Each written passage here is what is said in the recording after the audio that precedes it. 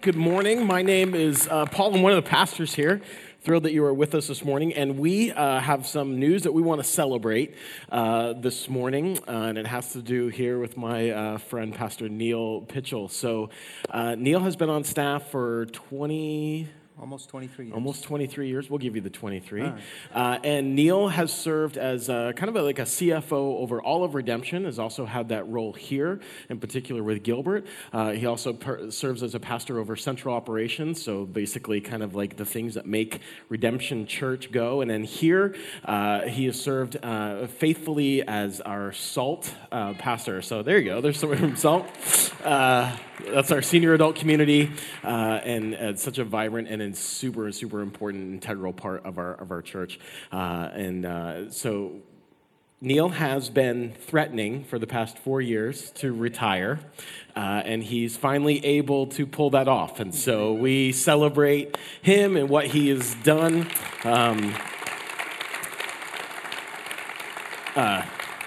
We've been talking about this for a while, for 4 years, but there's a passage of scripture that makes me think of Neil. Proverbs 3, verse 3 and 4 says, "Let love and faithfulness never leave you. Bind them around your neck, write them on the tablet of your heart, and then you will win favor and a good name in the sight of God and man." And there's two things that you've modeled just so well for me personally, and for our pastors on staff, and really throughout Redemption, and for our church. And that's just love and faithfulness. So Neil is the guy who works in benevolence. So when people are having a difficult season in their life, Neil walks with them through that and supports them with resources. Neil is also the guy primarily who does funerals and graveside services.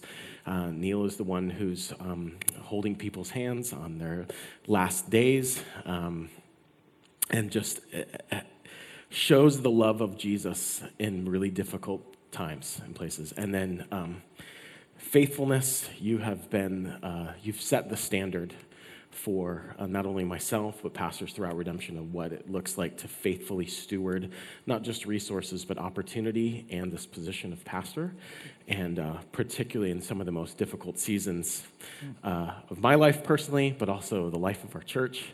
And you have just stood strong and stood tall, and you do have a great name.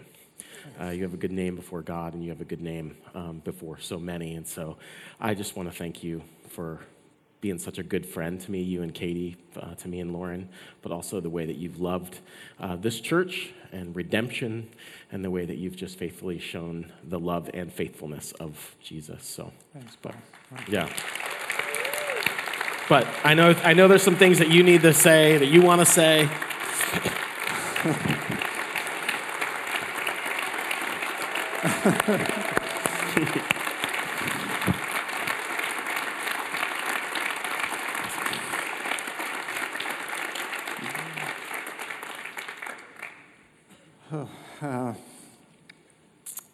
I wanted to take this opportunity to say thank you.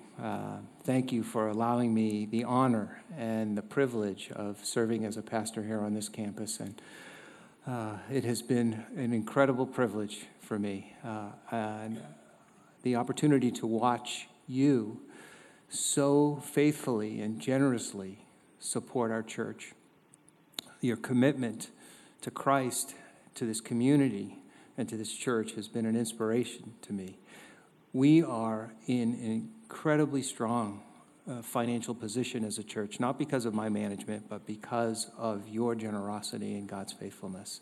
It has been a privilege and a pleasure, like I said, to serve.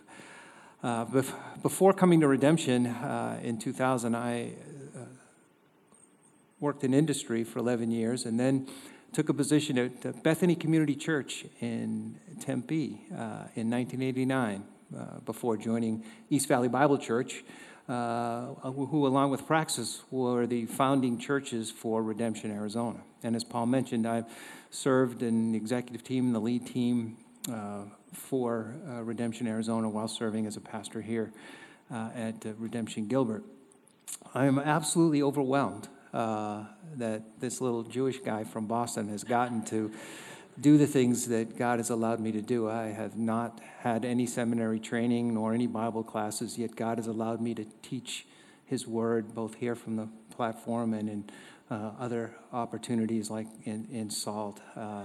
He has allowed me into your lives through the memorial services and weddings and baptisms and all the other opportunities that has given me. So again, I want to say thank you. I also want to let you know that the gentleman who God has raised up to replace me is a man by the name of Todd Hauge. Todd is a proven leader in industry. He has been a member and a leader at Redemption Gateway for almost 8 years. He is eminently qualified to lead Redemption into this next stage of its history. But while I am retired, I will continue to teach SALT. I will continue to be an elder. I will continue to lead my Redemption community. I'll continue to advise on finances. I just won't get paid anymore. I want to say thank you to my wife, Kate. We've been married for 45 years, and she has been an encouragement and a supporter all along the way. I want to say thank you to this elder team who I've had the opportunity to serve with, as Paul said, in both exciting and also difficult times. They've men of great faith who love this church and this community, and I'm grateful that the staff that is currently in place, led by Paul and Jeremy, is a solid group. So there is a great future ahead as we continue to shine Christ's light in a dark and thirsty world. So again, I want to say thank you. We just want to pray over you and kind of commission you in this next season of life. And so we just want to lay hands. Would you guys just pray alongside with us, those two? Gracious Father, you are so good to us.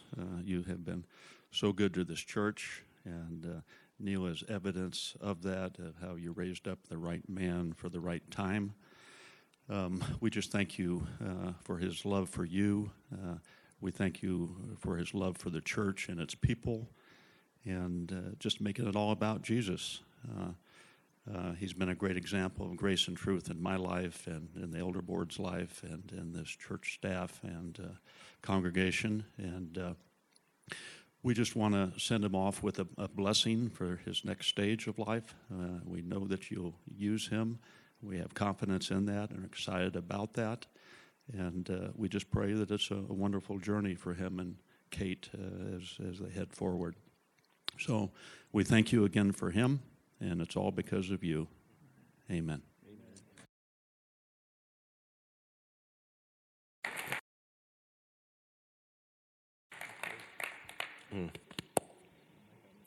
Thank you. Well, in honor of my Hebrew friend and brother, we're starting a series in the book of Isaiah today.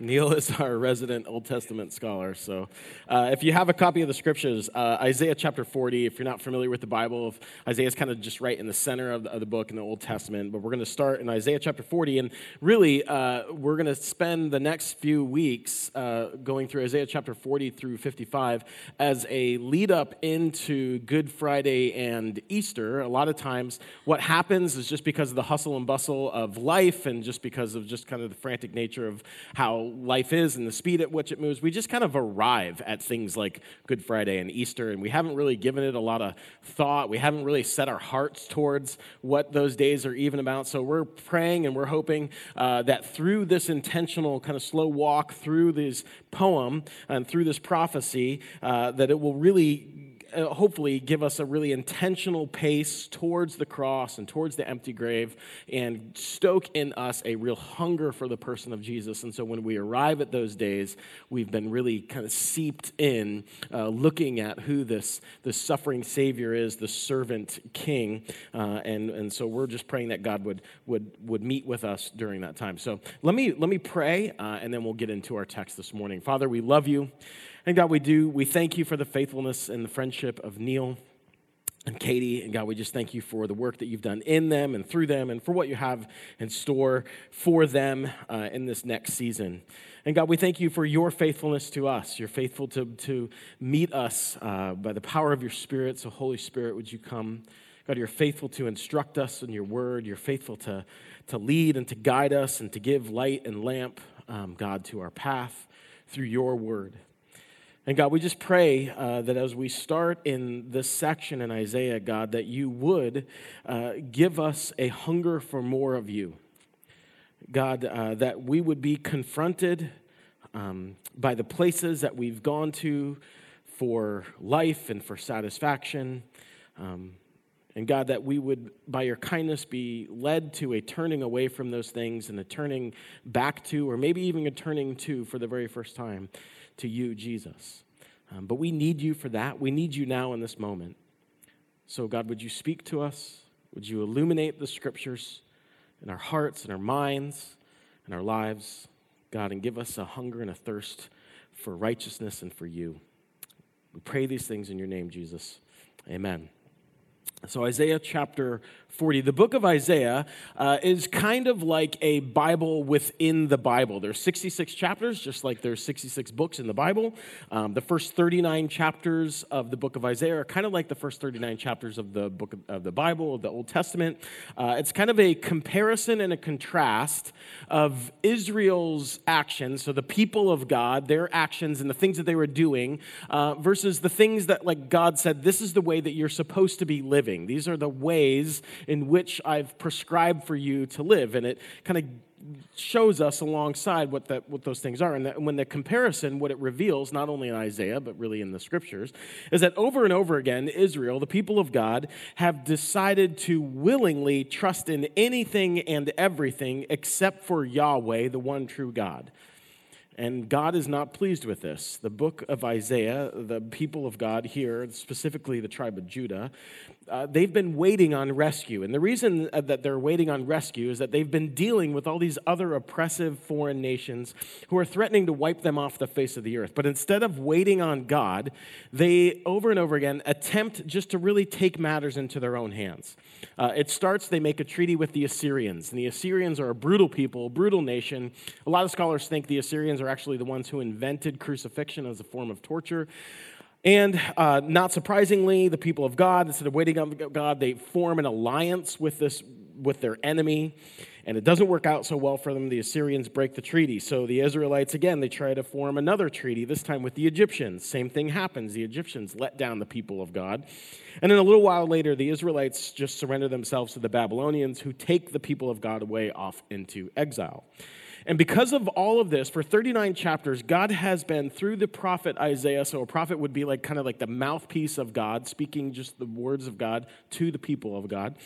He's been pronouncing judgment on Judah for their foolishness and for their rebellion and for their disobedience.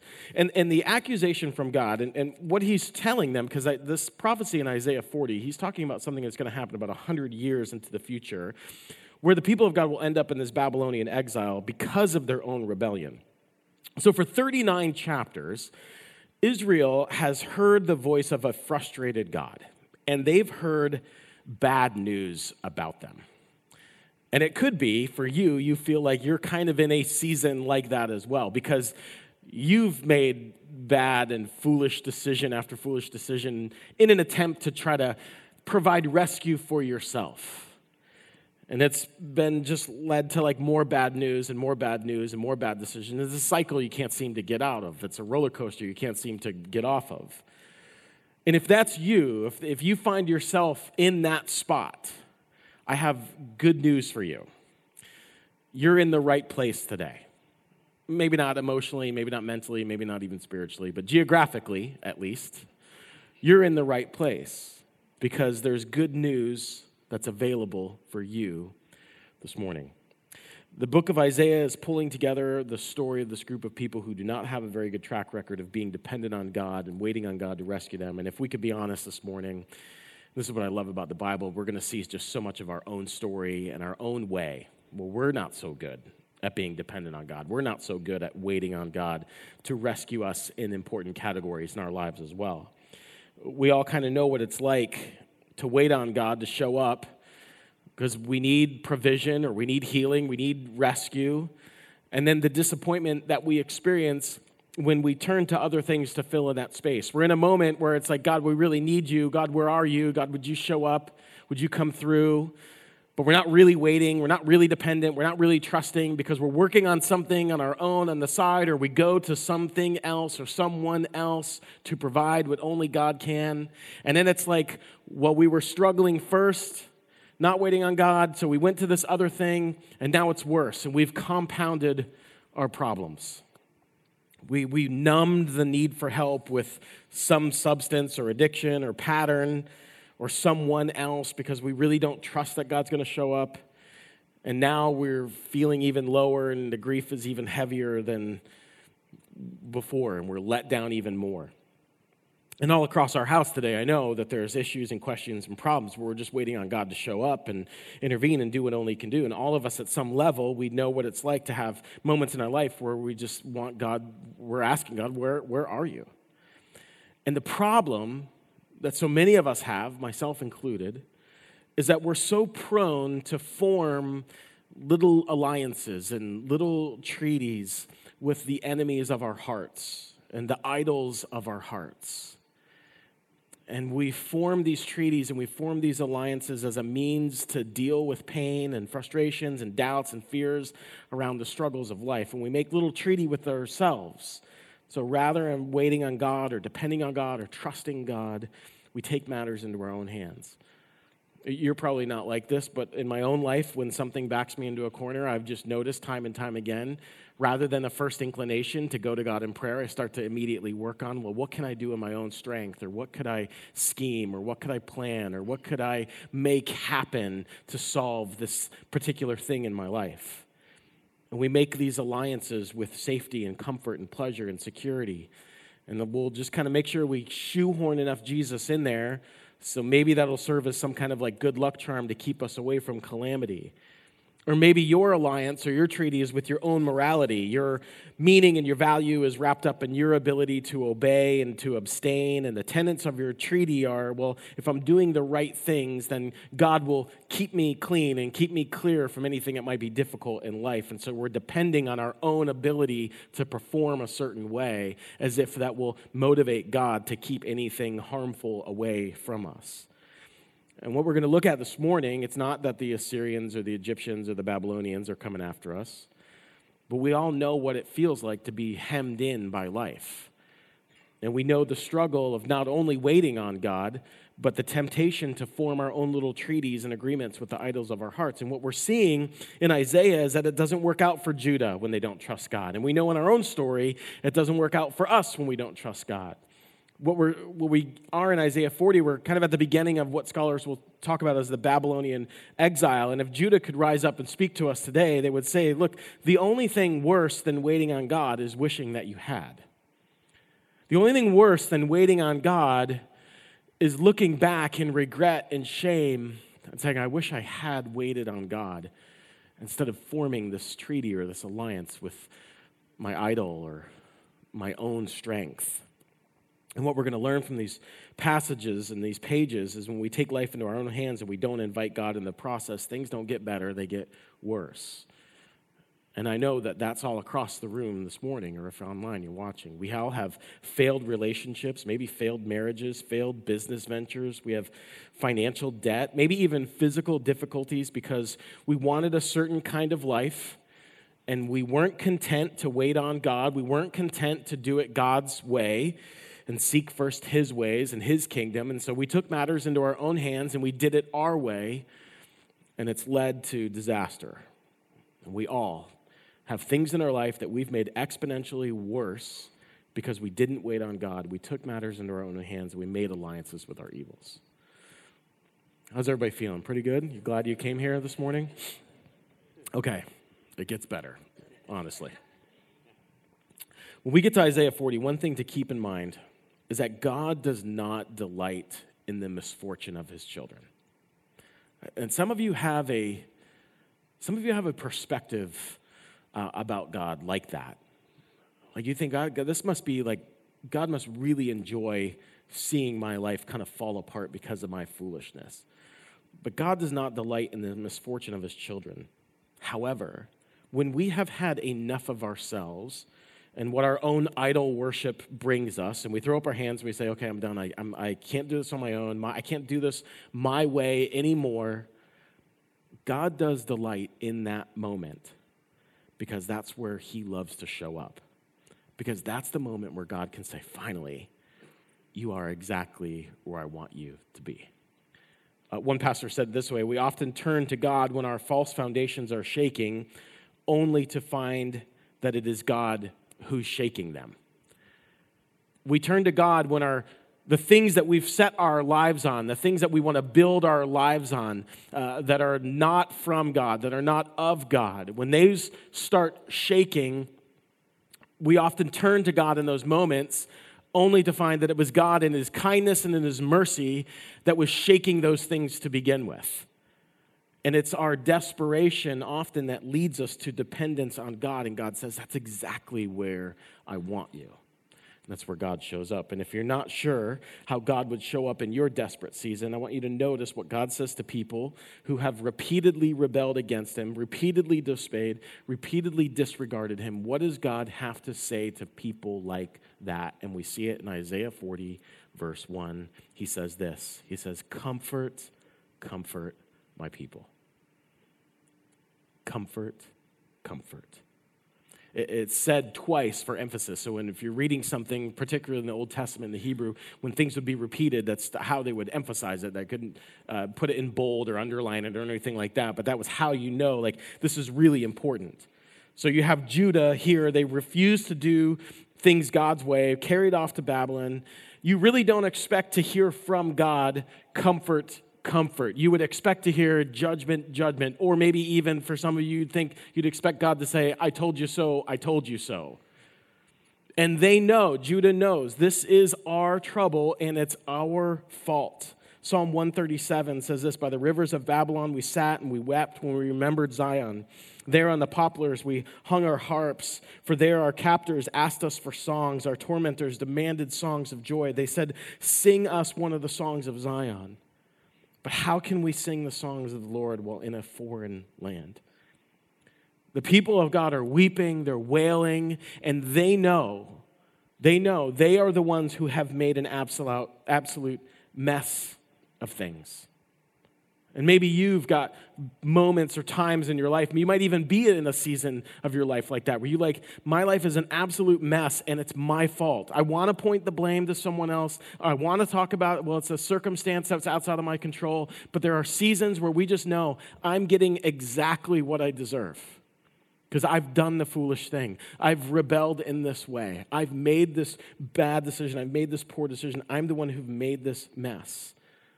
But here in the midst of Judah's weeping and wailing, God says, Isaiah, I want you to get a word to my people.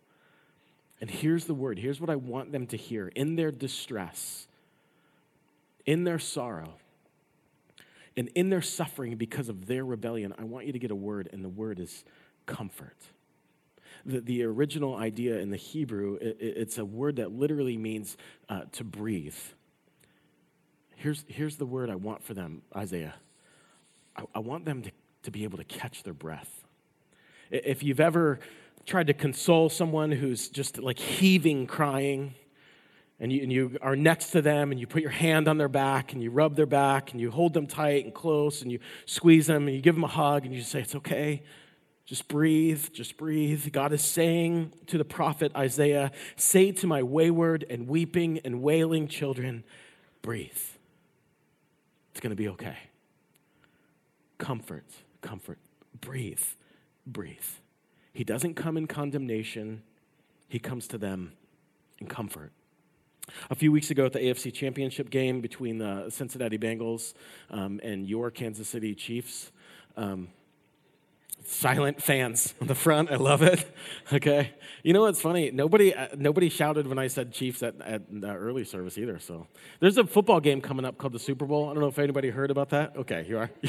You're polite fans? Yeah. All right, so in this game, it's the last moments of the game, and the score is tied, right? It's tied 24-24? Okay. 2020, sorry. Okay, so Patrick Mahomes, who is the quarterback for the Kansas City Chiefs, they're driving towards their end zone, and he scrambles out of bounds, and as he steps out of bounds, a defensive player from Cincinnati pushes the quarterback from Kansas City and incurs a penalty, which makes the team move 15 yards closer The kicker comes in, kicks a field goal. Kansas City wins the game and a trip to the Super Bowl. Cincinnati loses the game and has to go home. The game's in Arrowhead. It's where the Kansas City Chiefs play. Crowd is going crazy. Players are going crazy. They're celebrating. We're going to the Super Bowl. Cincinnati retreats. They all go to the locker room except for one player. And it's the defensive player who incurred the penalty and essentially lost the game for his team. And it's a very sad picture because it's him, and I guess unless you're a Chiefs fan, but he's there on the bench, and his head is in his hands, and he's just completely broken over what he has done. But then there's this really powerful moment where another one of his teammates comes over, and he puts his hand on his shoulder, and he bends down, and he gets close, and he just looks him eye to eye. And he's consoling him, and he's encouraging him, and he's loving him in that moment. And I thought, well, that's a picture of what God is doing to his people here, except the people of God haven't just made a mistake. It's not like they just had a lapse in judgment. It's not like they just did something and like, oh man, no, he's comforting a people like that. God is coming close and putting his hand on their shoulder and rubbing their back and eye to eye, telling comfort, comfort, breathe. People who have willfully rebelled against him for centuries. It's as if God is coming to the people the way that the Father comes to his prodigal son in the story, this beautiful story in the Gospels that Jesus tells. The son insults his dad. He goes to his dad and he says, I want my inheritance in advance, which was the Hebrew equivalent to saying, I wish you were dead so I could have all your stuff. Incredibly insulting to the father. And as the story goes, if you're not familiar with it, the son goes out and he absolutely wastes all of the money. He's dirt poor, broke, ruins his family name, ruins his father's reputation, ruins his own name and his own reputation, and he returns home filthy, embarrassed, ashamed, guilty, a complete failure after insulting his dad and insulting his entire family, really. And as the story goes, the dad sees him in the distance, and he runs to him, and he says, get him new clothes, get him new rings, and let's throw a party on his behalf. That is the God of the Bible, and that is the God that we serve. And so if you're not sure about who this God is, that's the picture over and over and over again. In the pages of the Old Testament, in the pages of the New, that the Scripture shows us of who this God is. There's no way that I could know everybody's story in the room or if you're watching online, but I know that there's stories, I know even in my own story, moments full of regret and shame and embarrassment. And there are those of us that carry wounds and scars of our own doing, and for some of us, they haunt you every time you're in a room like this. And so you were just constantly wondering, well, what does God think of me? How would God intend to meet me? Comfort, comfort. Just breathe. I'm here to pick you up. I'm here to restore you. Why does God respond this way? Because God understands that guilt and shame and condemnation will never fundamentally change the structures of our heart. It's only grace. It's only the unmerited and unearned favor of God. The superabundance of God himself in the person of Jesus towards wayward sinners, towards enemies of God. God says, I will love you in the most extravagant and extreme way, at infinite cost to myself. I will show kindness and mercy and love to you who willfully rebel against me. Paul writes about this in Romans chapter 2. He says, don't you see how wonderfully kind, tolerant, and patient God is with you? Does this mean nothing to you? Can't you see that his kindness is intended to turn you from your sin? That it's his kindness that leads you to repentance. It's never our repentance that leads us to God's kindness. It's his kindness that leads us to repentance. We get it twisted because we think like, well, if I will repent or if I'll perform or if I'll do this thing or if I'll stop doing this thing, then God will show kindness to me. But that's not the gospel. That's not the story of the scriptures. That's not who God is. God initiates kindness towards those who were his enemies at just the right time, the scripture says. We who were enemies of God, he who knew no sin became sin on our behalf so that we would have the righteousness or the rightness of Jesus over our lives. But what really stands out in verse 1 isn't even that God is saying comfort, comfort. That is incredible. That is good news. That is what lets us catch our breath. But it's that he says in verse 1, he says, they're my people. Isaiah's been prophesying about these people through 5 different kings, 39 chapters of their rebellion, and you would think that Isaiah in this moment would take real exception to the way that God is talking about these people. That God is so adamant about the relationship because Isaiah has been chronicling all of the ways that they've been traitors against God. But God's not shy about it. He's claiming it. He's claiming them. No matter how bad they have been, God is a covenant-keeping God with his people. If there was ever a justifiable out of the relationship, Judah has committed it.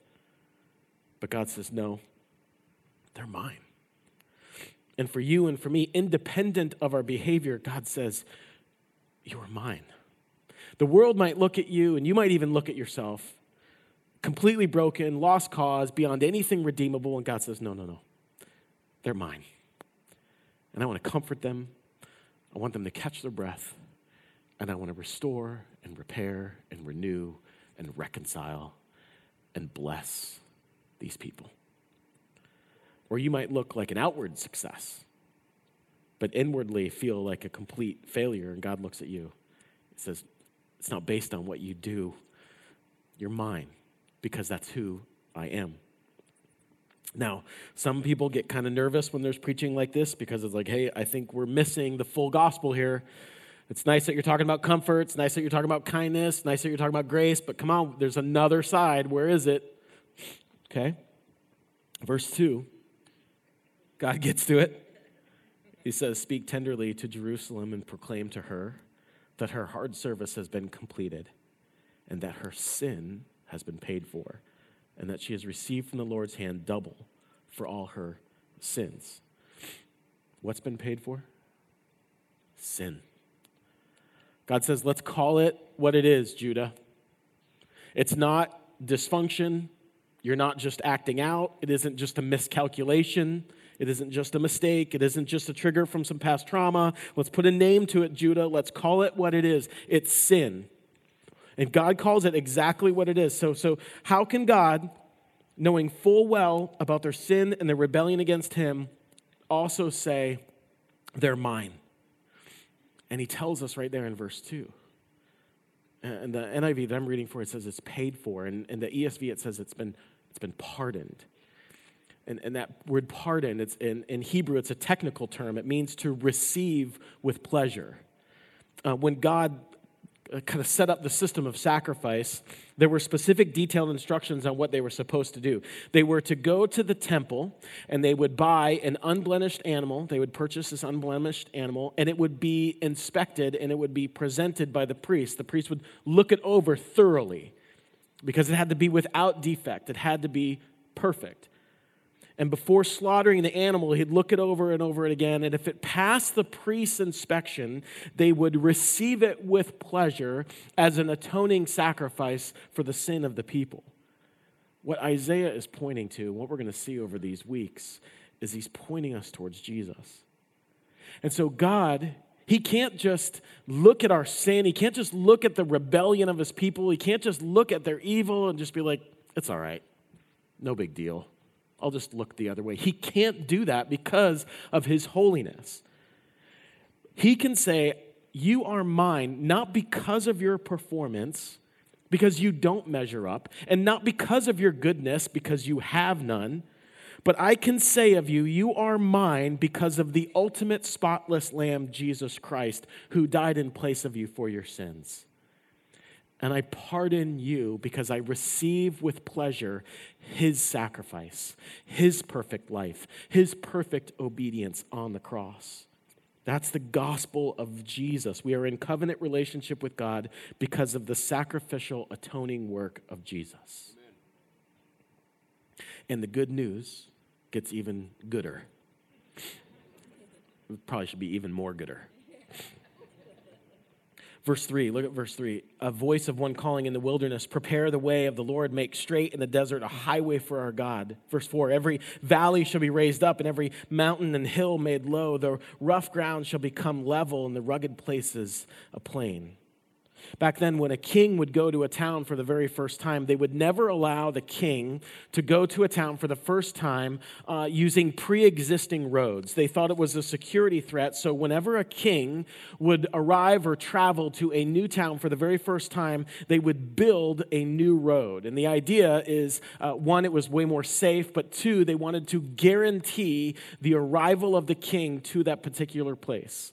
And look at what God says in Isaiah. He says, make straight in the desert a highway for our God, every valley lifted up. Isaiah is describing a road that is perfectly straight, perfectly safe, guaranteeing the arrival of the king. Isaiah, he's saying the king is coming.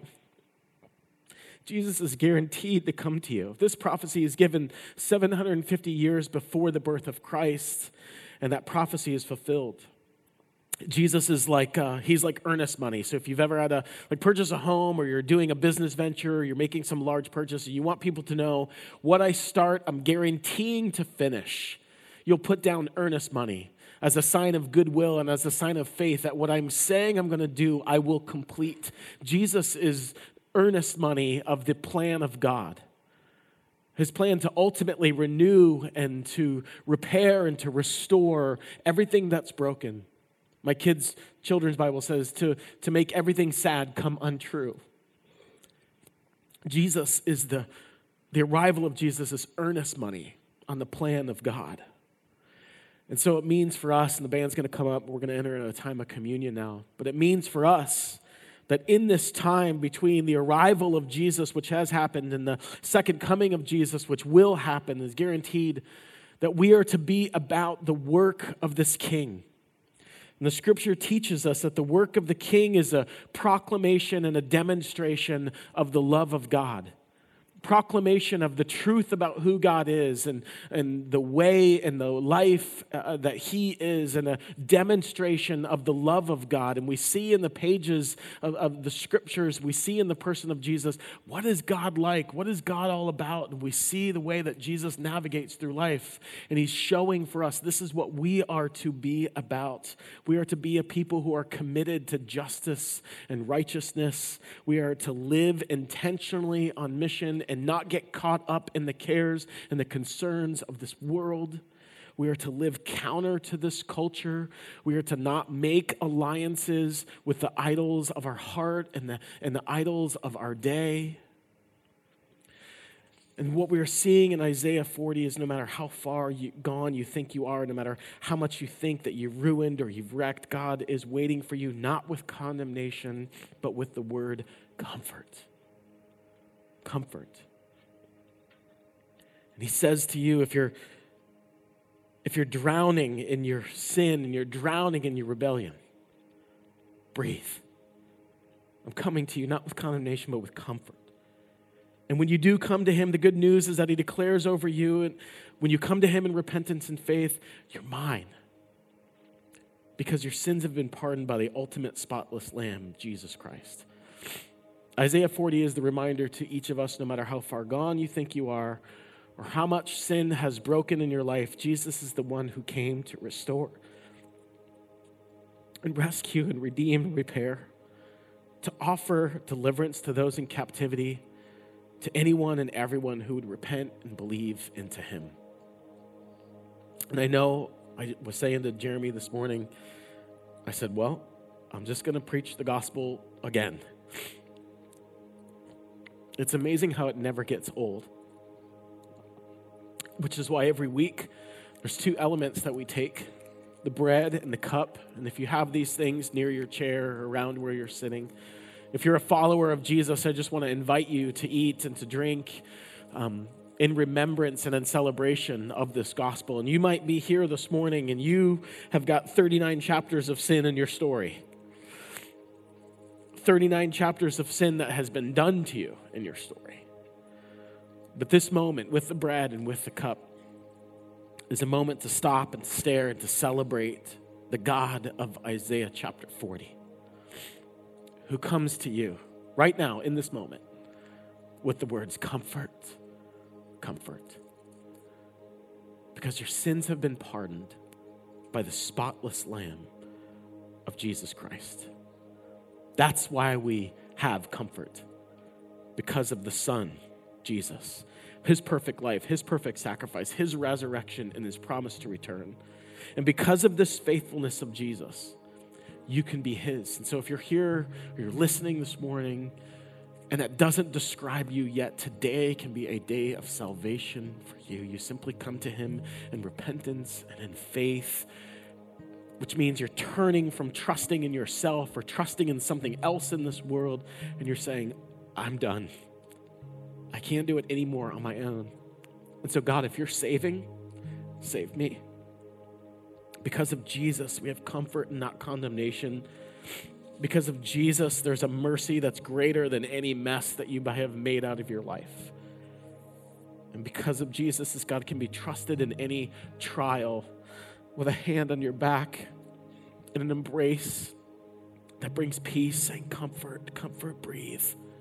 I'm here, you're mine. I've sent Jesus to restore you. And so we have the bread, and if you take that bread and you remember the perfect life, the body of Jesus, the scripture says, was broken, was crushed, not because of his sin, but because of yours and because of mine.